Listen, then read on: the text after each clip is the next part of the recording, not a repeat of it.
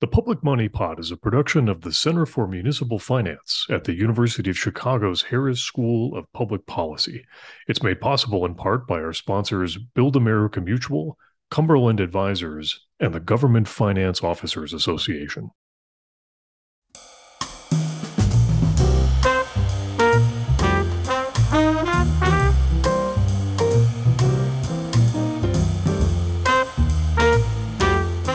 State and local governments spend about $4 trillion each year. That's trillion with a T.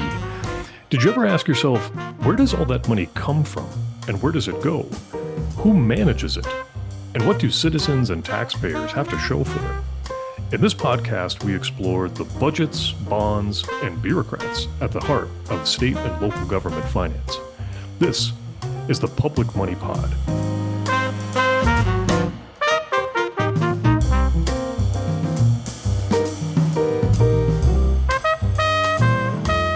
Well, welcome back to the Public Money Pod. I'm Justin Marlowe, joined as always by our friend, colleague, bona fide fiscal policy wonk, Liz Farmer. Liz, welcome back.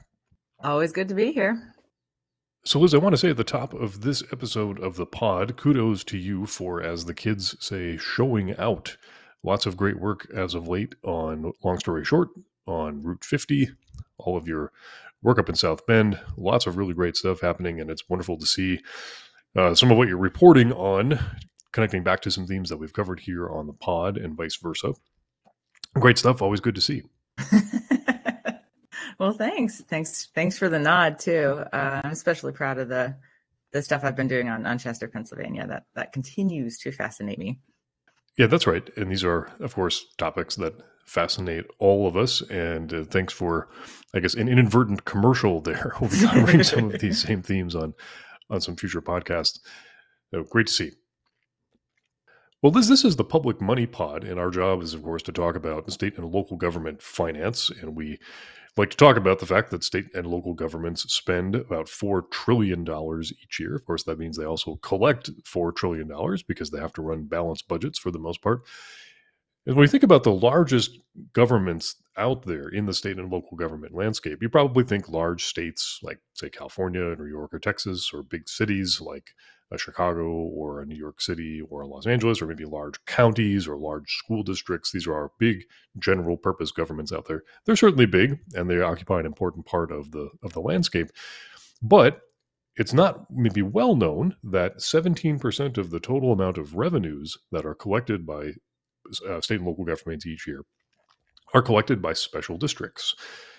Let me say that again. 17% of the total amount, 17% of that $4 trillion worth of revenues is collected by special districts. These are levels of government, individual units of government that are typically created to do one thing, or at least have a very narrow scope of services, sometimes more than that, but for the most part, they're doing one thing. And they generate a lot of revenue in the course of doing that one thing. These are our public hospital districts. Sometimes our very large universities, in some cases, count as special districts. You could even go so far as to go all the way to the ground level, things like mosquito abatement districts, a whole range of activities that are covered by special districts. And when we look at the municipal bond market, we often find ourselves confronting several very large issuers in the bond market every year. In fact, some of the largest, if not the largest, bond issues that happen in a given year, at least on a par value basis, on the amount of money borrowed basis, are done by very large special districts. In 2022, 2023, for instance, you think about the Metropolitan Transit Authority in New York, the DASNY, the Dormitory Authority of the state of New York, the Triborough Bridge Authority. They come before even the state of California or the state of New York with respect to the amount of borrowing that they've done. And even beyond that, the California's university system, the California Board of Regents, in some years has borrowed even more money than the state of California itself. So special districts have a very large portfolio of services, and they spend a lot of money and they borrow a lot of money. Not necessarily a well-known fact in the world of public money. So it's important to talk about special districts and the important place that they occupy in the world of public finance. Now, I know, Liz, you've done quite a bit of work over the years studying, reporting on special districts. When you think about their role within the context of local government finance, what's top of mind? Okay, I feel like I need to take this piece one by one When you said how much debt was it that special districts issue every year? It's about 17% of the total revenue collected by state and local governments. So 17% of that $4 trillion worth of revenue is collected by special districts. Okay. Yeah, that, I mean, my jaw dropped. I feel like that's something that I maybe should have known, but had no clue it was that much money. I think everyone listening to kind of those examples that you just gave was probably surprised by most, if not all of them. And I think that exactly speaks to that point of special districts are just this kind of like unexamined, really, little corner of municipal finance that only really gets looked at when something happens. And as a journalist, I can say for sure. I mean, first of all, most journalists covering state and local government for a newspaper generally kind of have a cursory knowledge of public finance, like I did when I first started at governing, but don't get the opportunity to really just like spend a lot of time in the weeds there. Special districts, that's like way out in the weeds. In my general experience, they just don't come up a lot. And so what that means is that journalists aren't paying attention, taxpayers probably aren't paying attention.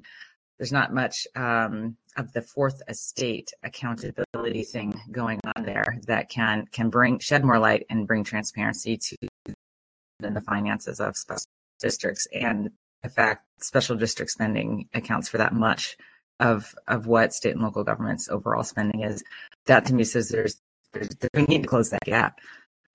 And then, like I said, something only comes up when something happens. And so, of course, Disney and the back and forth between its special district of Reedy Creek and Governor Santos of Florida, the conflict there, that's when we all started paying attention to at least the Reedy Creek special district. But for me personally, I went on like a little primer of special districts and how long they've been around and how many are there in Florida and all that kind of thing. And so I guess at least when something happens, it does tend to promote at least temporary knowledge of what they are and what they're doing.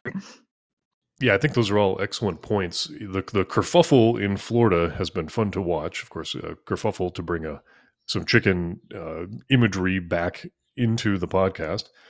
The kerfuffle in Florida last year happened really before this podcast was up and running. I'm sure we would have commented on it back then if there had been a podcast to comment on. But of course, we've been watching it, and now there's been some recent developments that have put it back both in the headlines, but also have forced those of us in the state and local public finance world to think a little bit more carefully about what happened relative to what might have happened.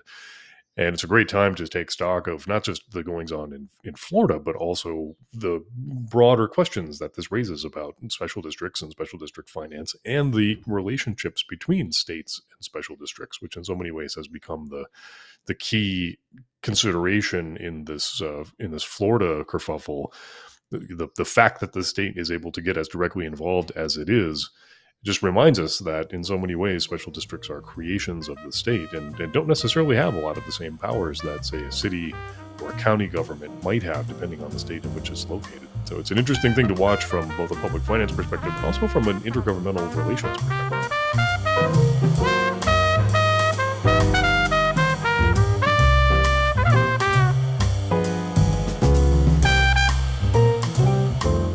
Well, we are pleased to welcome to the Public Money Pod Professor Chris Goodman from Northern Illinois University. Professor Goodman, thanks for joining us. That's my pleasure. So you are a specialist in the world of special districts or public authorities or any of the number of other terms we use to describe this particular corner of the world of local government. I'm wondering if you could just, to start off, for anyone in our audience who might not be familiar, when we talk about special districts, what do we mean by that? And at a very high level, what are some of the, in your mind, some of the key trends that we ought to be thinking about when we think about how special districts fit into the landscape of state and local government finance? Sure. So what is a special district is a question that is fraught with a bunch of definitional concerns. Kind of at its core, a special district tends to be a single function local government over some geographic area. But once you get further into that, it gets a lot more complicated. So the definition that I tend to use is independent special districts. They have their own elected or appointed boards. They control their own financial destinies. That's different from dependent special districts that are more similar to a component unit of a sponsoring state or local government. You can also have public authorities, which tend to be state or interstate level entities that are specifically chartered outside of enabling legislation that might allow a more general or specific special district to be created anywhere within a particular state. Folks like me and some others tend to have pretty strong disagreements about what counts in what bucket, leading to some very large confusion over how many of these things actually exist. So sometime last year, I believe, the Civic Federation in Chicago came out with what they thought was an inventory of all the special districts in the state of Illinois. The Civic Fed added in a bunch of dependent special districts and township special districts, and came up with a much larger number than what the Census Bureau said and even what the state really thinks of as special districts. So there's a lot of confusion about what these things are. And this isn't limited just to Illinois. It happens in New York, California, and all kinds of other large states that have large numbers of these.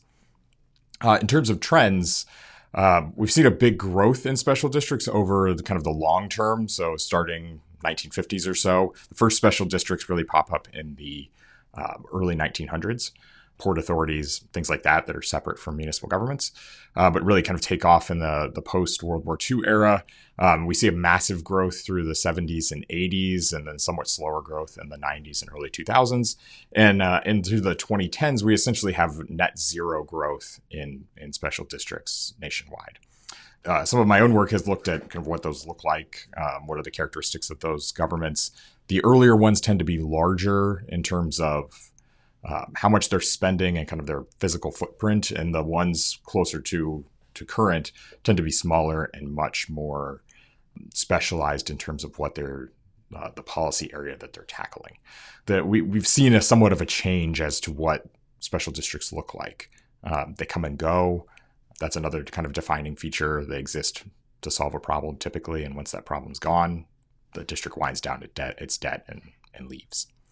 They're a much more dynamic form of local government than, say, a municipality that doesn't really alter its being all that often. They exist and they very rarely dissolve, similar with counties and things like that. What accounts for that leveling off of the number of districts in the last few years? So that's a great question, and we don't really know. I'm in the process of trying to sort through what those reasons might be. Kind of the running hypothesis is that all of the big problems that special districts in the 70s and 80s were created to solve, largely big infrastructure problems, are not finished, but are kind of lesser concern. We've built the infrastructure. So it's the need to have a district to actually build it doesn't exist. And it may make more sense to transfer that infrastructure to someone else to maintain it. So that's one of many hypotheses about why these things exist or cease to exist, I guess. Another one being that there just isn't demand for public services in that manner any longer. Chris, it sounds like special districts, I think water, sewer, these special purposes that you described, that to me makes sense. But are there other kinds of special districts that might not quite fit into that category? Sure. So the two biggest offenders for kind of policy areas for special districts are water and fire districts. So those are the most common independent special districts in the U.S. But we can create special districts, or states allow special districts to be created in all kinds of areas, from very general to very specific. So a recent invention are multi-purpose special districts or multi-function special districts that are empowered to do many things similar to a municipality, but don't have the full powers of a municipality. So they typically don't have, say, zoning powers, for instance. And these are created to directly facilitate development. So in Florida, Texas, Colorado, those kind of the big three states have districts like this that are primarily exist to create the infrastructure for residential development. issue bonds to support all of that, set up a taxing structure to repay those bonds, and then eventually kind of transition those districts to the residents of those areas to ultimately administer. On the more specific side, we have historically created special districts to do very particular things in very particular times. So perhaps my favorite version of this are mosquito abatement districts, largely created to combat cholera in the early 1900s. Many of them don't exist anymore, but a lot of them do, including in my own area, that exist solely to spray for mosquitoes. These were very common, and now there are a handful of them left in Illinois, and a lot of those functions have been transferred to townships, actually. Some of my coworkers like to harp on cemetery districts. They exist solely to operate a public cemetery that probably isn't burying anyone in it any longer. It just exists to maintain a piece of grass with headstones. So they kind of range in terms of what they do. Obviously, we're probably not fighting cholera anymore, but if you're in a mosquito abatement district, do you not have as many mosquitoes? Does it actually work that way? That's a good question. So that's actually perhaps the bigger issue with special districts is, do they work? Do we get what we're ultimately paying for? I think in the mosquito abatement district example specifically, yes. So the places where they're most common are places where mosquitoes are still an issue. So like Florida, for instance, you have a half of the state that's effectively a swamp. So in theory, if they weren't functioning, we would figure out another way to provide that service. That being said, some of these just kind of get forgotten about and just float along forever. There are some great examples online that you can go find recorded meetings of these smaller special districts that have no one attend the meetings. The elected or appointed officials go through the entire process of administering a public meeting through their open meetings laws. They go through the motions and adjourn and go on like nothing happened.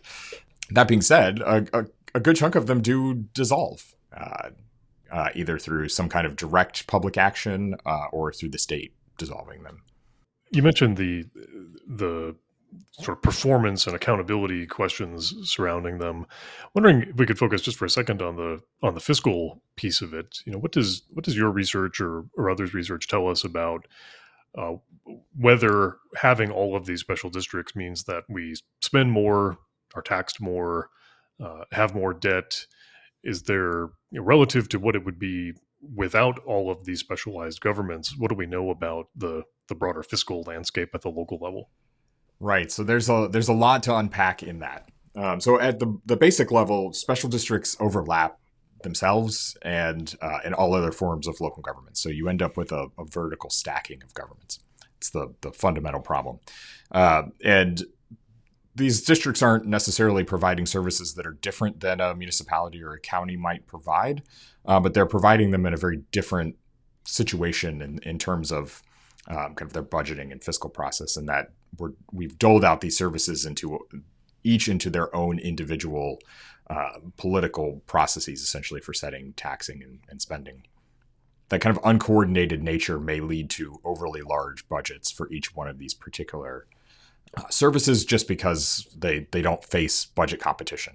Essentially, there's no one saying I have to weigh fire against water if they're in two separate special districts. Where if those are provided by a municipality, you might actually have to weigh that in a budget and say we have a revenue constraint.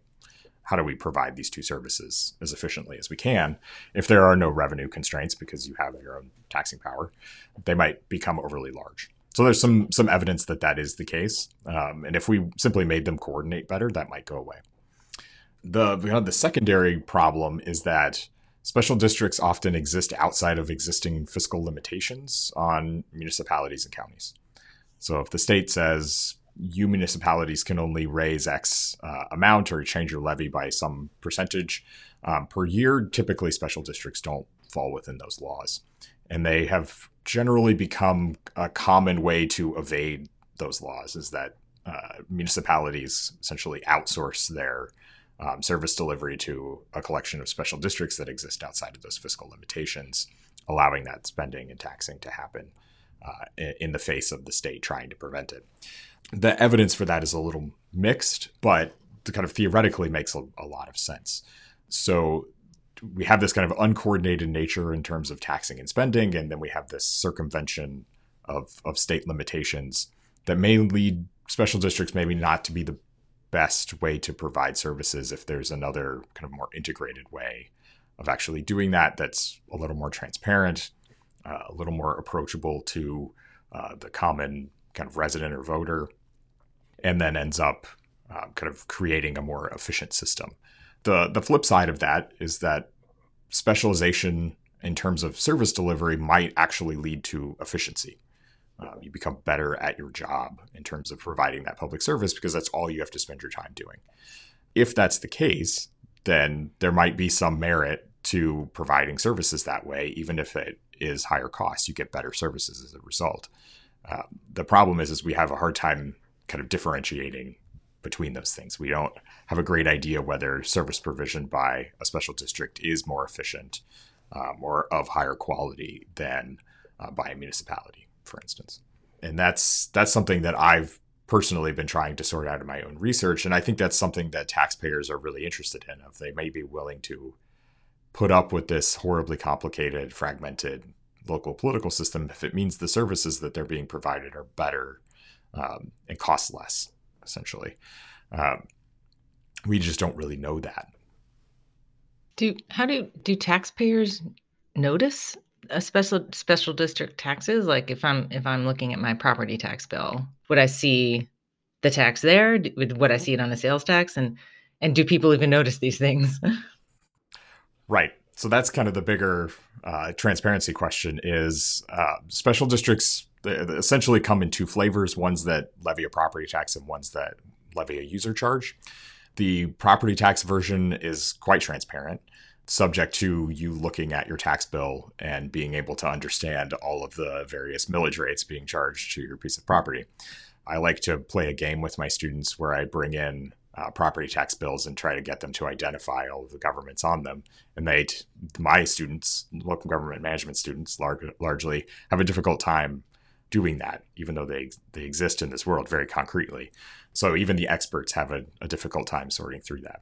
And that problem is compounded somewhat if you have user fees, at least for some services. Water is an obvious one. You get a water bill, you kind of understand how that works. But for some of these others, it may be a little kind of less transparent. Sounds like we need to take your game show on the road and educate folks about the layers of their property tax bill. Who knows? Might have a hit show on our hands. Yeah, and the fun ones are always the special districts that don't really do anything or do anything for a service that people consume. The really obvious ones, like fire is easy. If you live in a fire district, that's how you're going to get fire services. Oftentimes, these kind of more unknown ones are either very tiny or very large. So you live in a area with, say, a mosquito abatement district, and you're like, I don't know. They usually don't have a name called mosquito abatement district. It is something that is significantly less descriptive, and you might not be able to identify that on your property tax bill. Or it might be something large. Say, for instance, your county has an airport authority, and you're trying to figure out why you're paying for a municipal airport that has no commercial flights. So they kind of run the gamut of hyper-local to kind of much more regional in terms of allowing people to sort through that of, well, that municipal airport is an hour from me. I live in a large county. Why is that on my tax bill? Or this little tiny special district I don't know exists, a drainage district that exists to essentially pull the gunk out of the ditches on the side of the road. Well, I don't know why I'm paying for that, but that's dealing with water runoff, and you probably don't need to think about that all much as long as it is happening. You certainly notice when it isn't happening. Right. And that's generally when people educate themselves a little bit more, is something happens and they go, well, why isn't that happening? Who should I talk to? And they go down the rabbit hole. Yeah. Let's get into the reason we're all here, which is Disney, of course. And Chris, I'm sure you've done your share of interviews before about this, but for the sake of our listeners who may not have heard about what went down in Florida between the governor and the Reedy Creek Special District, can you just kind of briefly walk us through the conflict that happened there, and including the push to restructure special districts in the state? Sure. So Disney has essentially an associated special district. It's called the Reedy Creek Improvement District. It straddles two counties outside of Orlando. And about a year ago, a little more than a year ago, the governor of Florida got very upset with Disney because Disney inserted themselves into some social issues that were kind of to the opposite of what the governor was trying to do. And the legislature essentially eliminated the Reedy Creek Improvement District, along with about 6 or 7 other districts that predated the kind of omnibus special district enabling legislation in Florida. They did this very quickly and without, at least in my opinion, fully understanding the ramifications of doing so, in that Reedy Creek is a infrastructure-heavy improvement district that largely provides kind of water management and road management and infrastructure for the Disney properties. It carries a fairly large amount of debt to support this infrastructure, and the district taxes Disney as the, I think, 99% landowner of the district to support that. Fast forward about a year to a few weeks ago, the legislature came back and said, we can't eliminate this because it seems kind of bad in terms of putting the state on the hook for paying back multiple billions of dollars in bonds.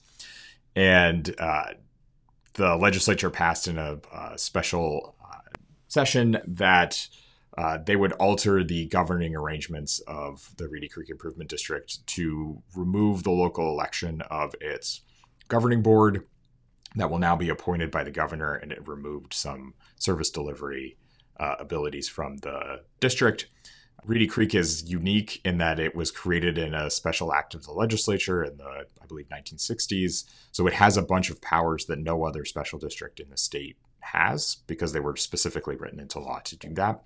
A large number of them appear to be kind of at the behest of Disney wanting to, or Walt Disney specifically wanting to create Epcot as a city of the future and run it as a city. And Reedy Creek would have given them Disney essentially the powers to do a lot of those things. So they had some limited planning and zoning functions. They had the ability to operate a nuclear power plant, which was originally supposed to power Epcot, but was never built. They had the power to own and operate an airport because that would service Epcot. That was never built. A lot of those have been kind of more unused powers have been removed. And Disney didn't complain very much. I don't think they had any plans to build a small energy generating nuclear power plant anywhere on their property. Although, if they did, I know where we're going for our next vacation. It sounds very, very interesting. Yeah. So the big issue with Reedy Creek was the original dissolution, in that the state really had no plan to unwind all of the obligations of Reedy Creek, and there's large concern among the bondholders of who was essentially going to be on the hook for this. Was it going to be the state? Was it going to be the taxpayers of the two counties, largely in Orange County, though a little bit in Osceola County? That was the primary issue, was who's going to do this stuff.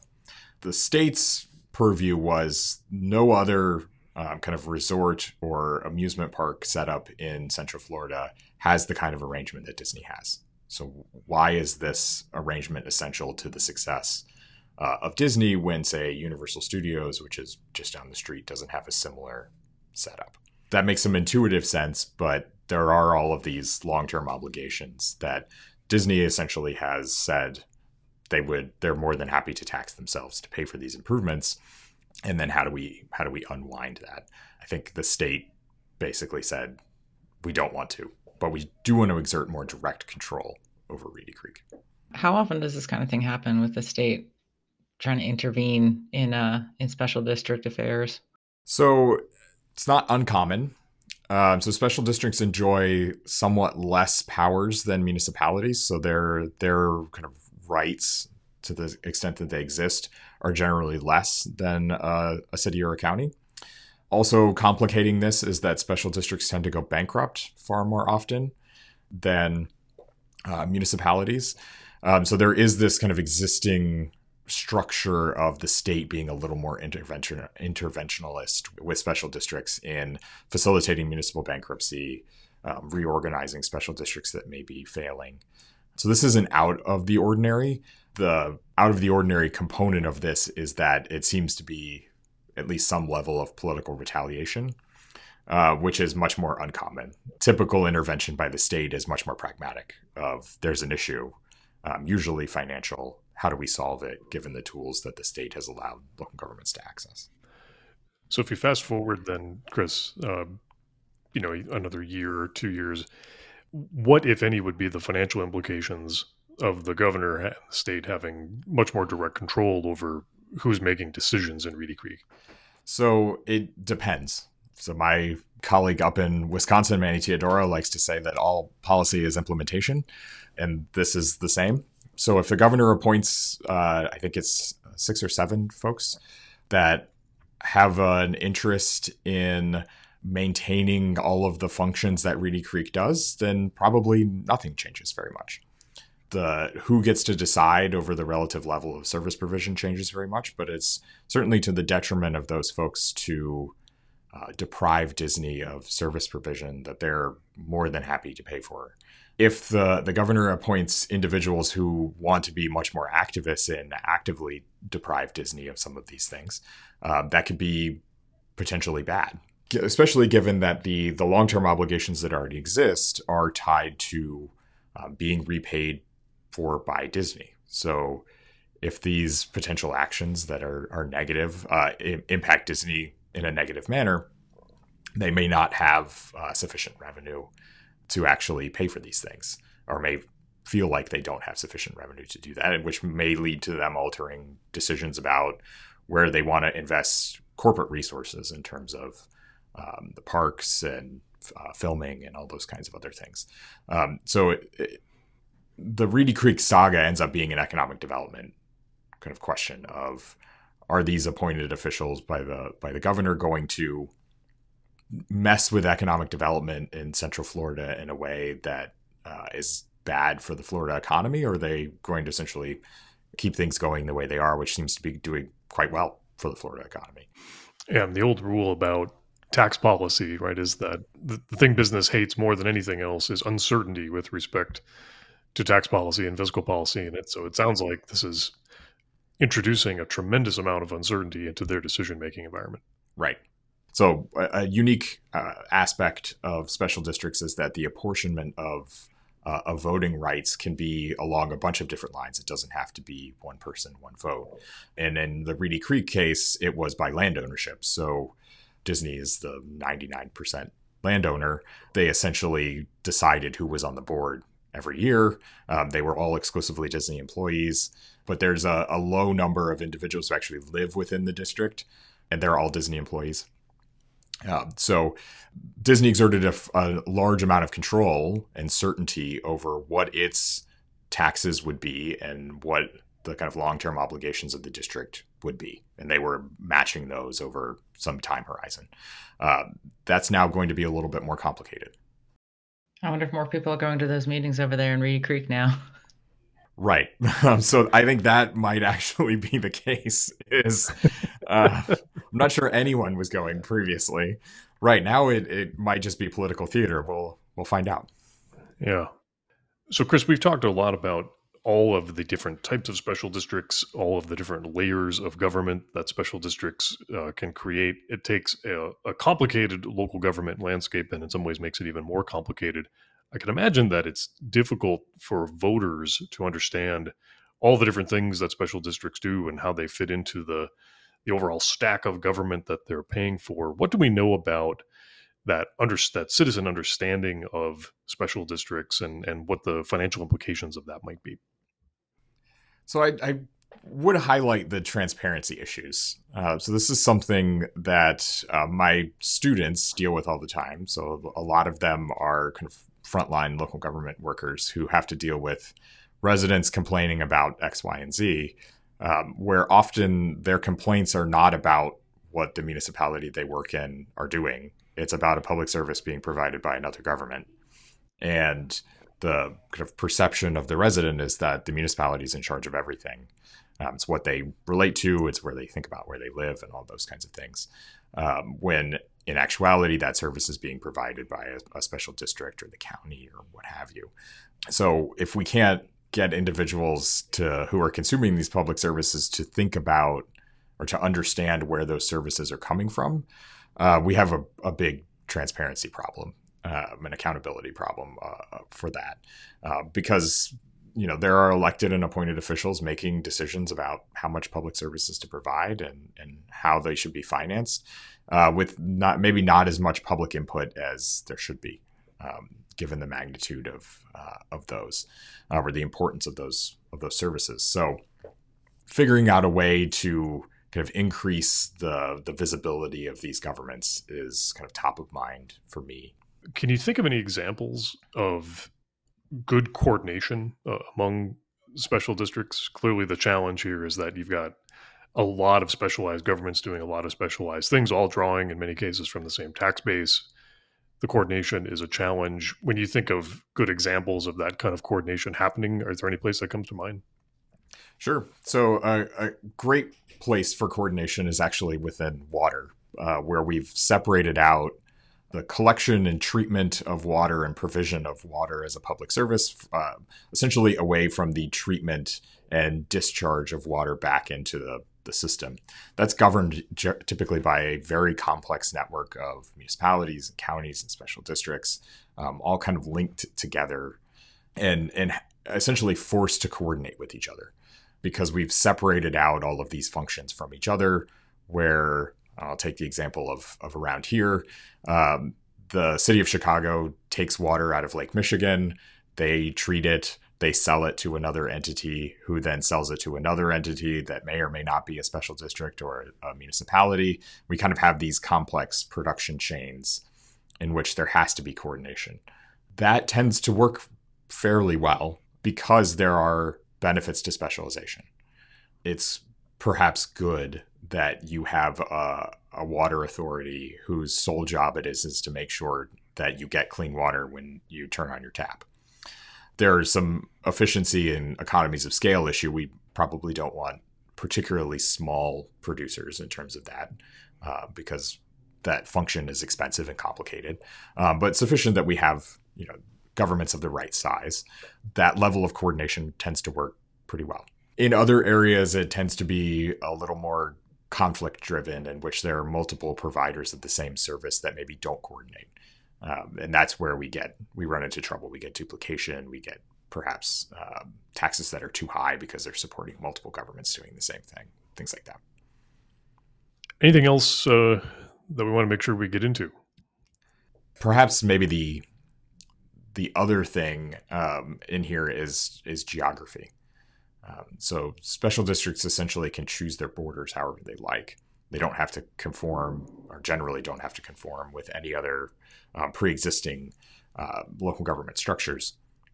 So we can get pretty wild changes in service provision and tax levels across space over very small amounts of space. So your neighbor might get completely different public services if they face a different collection of special districts than you do, and they might pay a vastly different amount because of that, which could potentially create some equity issues if we're consciously or unconsciously using special districts essentially to further divide metropolitan areas into some parts get some services and some parts get others, in ways that are maybe not necessarily driven by demand. Professor Chris Goodman from Northern Illinois University, thank you so much for taking the time to share all of your insights on the wonderful, quirky, and sometimes downright strange world of special districts and state and local public finance. It's my pleasure. Thank you for having me.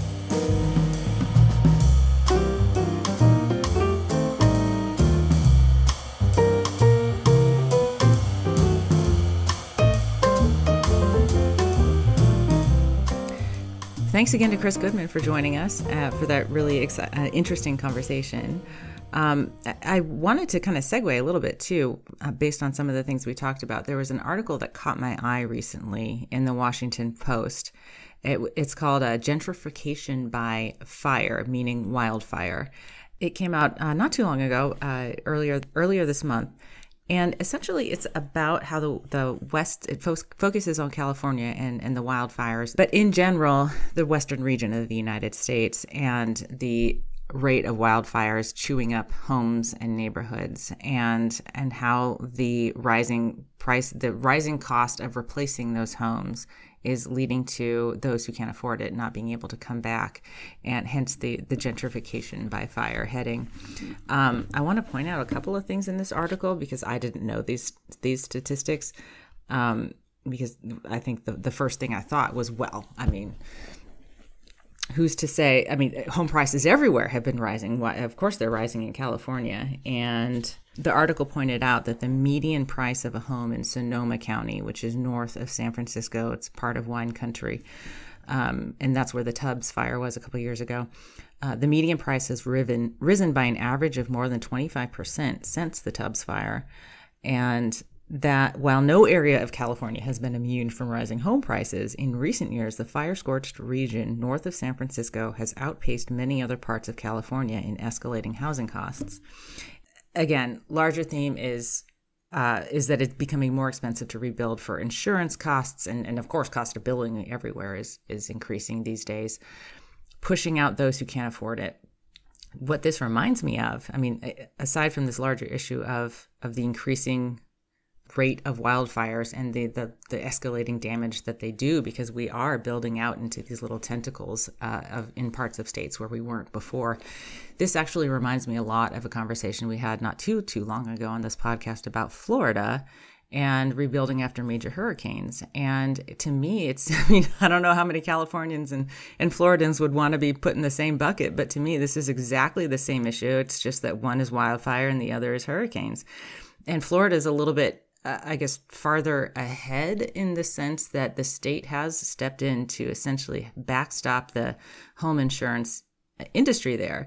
And much like, and in Florida, a lot of insurers have either left, won't renew policies, or making it just too expensive, too prohibitive to renew policies for homeowners.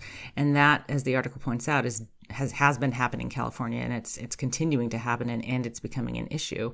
And so I just noticed that parallel. I mean, like I said, it's the changing climate, and it's whatever your natural disaster is more prone to happen in your region, but it is contributing to escalating home prices just in different ways. But bottom line, it's the gentrification issue is widening that gap between the haves and have-nots in these states.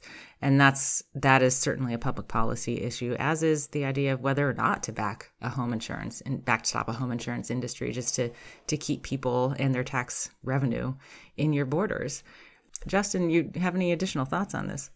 Yeah, I'm glad you brought this one to our attention, because it really, I think you're absolutely correct. It parallels a lot of the discussion that we've had about the very real consequences of climate change as it relates to public finance. The thing that I took away from this, that again parallels some things we've discussed before, but really hammers away the central point, that this really forces us to closely examine the role of insurers, particularly property casualty insurers, as central players in public finance. I mean, you could argue that property casualty insurers are sort of the most influential players in particularly state and local public finance that no one really knows about.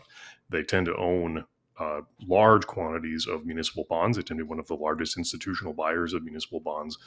The state insurance commissioners have a lot of say over when and where and how assets and liabilities are matched up by insurance companies within a state's borders. And that can have huge implications for who gets insured, what rates they're paying. And I wouldn't say that critically at all. That's just the economics of that business. It's just how it works. But I do think what you are seeing, and this is where the California and the Florida examples are parallel, but also different in a really important way. I think, like you said, in the Florida example, where the state has really become involved in backstopping pooled risk to try to make insurance affordable, or at least keep it from becoming completely unaffordable.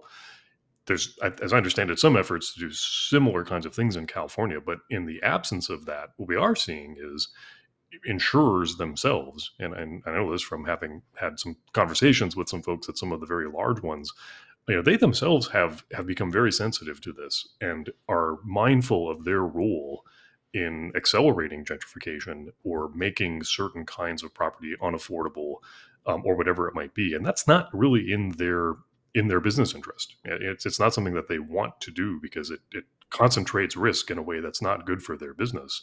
So they have every incentive to be an active player in trying to think about how they apply a anti-gentrification or equity or whatever lens it is that they want to apply when they're thinking about where to write policies, and frankly, when and where to influence legislation at the state level, which is something that they can also do very well.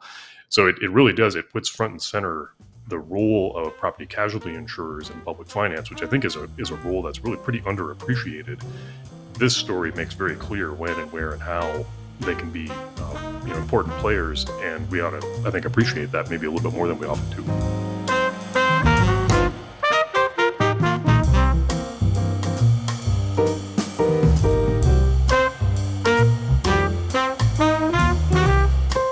The Public Money Pod is a production of the Center for Municipal Finance at the University of Chicago's Harris School of Public Policy, and is made possible in part by our sponsors Build America Mutual, Cumberland Advisors, and the Government Finance Officers Association. To learn more about the center, check out our website, municipalfinance.uchicago.edu. If you'd like to ask a question for our extra credit segment, send a voice memo to publicmoneypod@uchicago.edu. To see more of Liz Farmer's work, visit her website, farmersfieldonline.com, and her Substack, which is substack.lizfarmer.com. And you can also find her at Twitter @LizFarmerTweets. And thanks, as always, to our esteemed producer, Eric Gaber. If you like the podcast, be sure to follow us, drop a review, and tell your network. That's all for now. We'll catch you next time.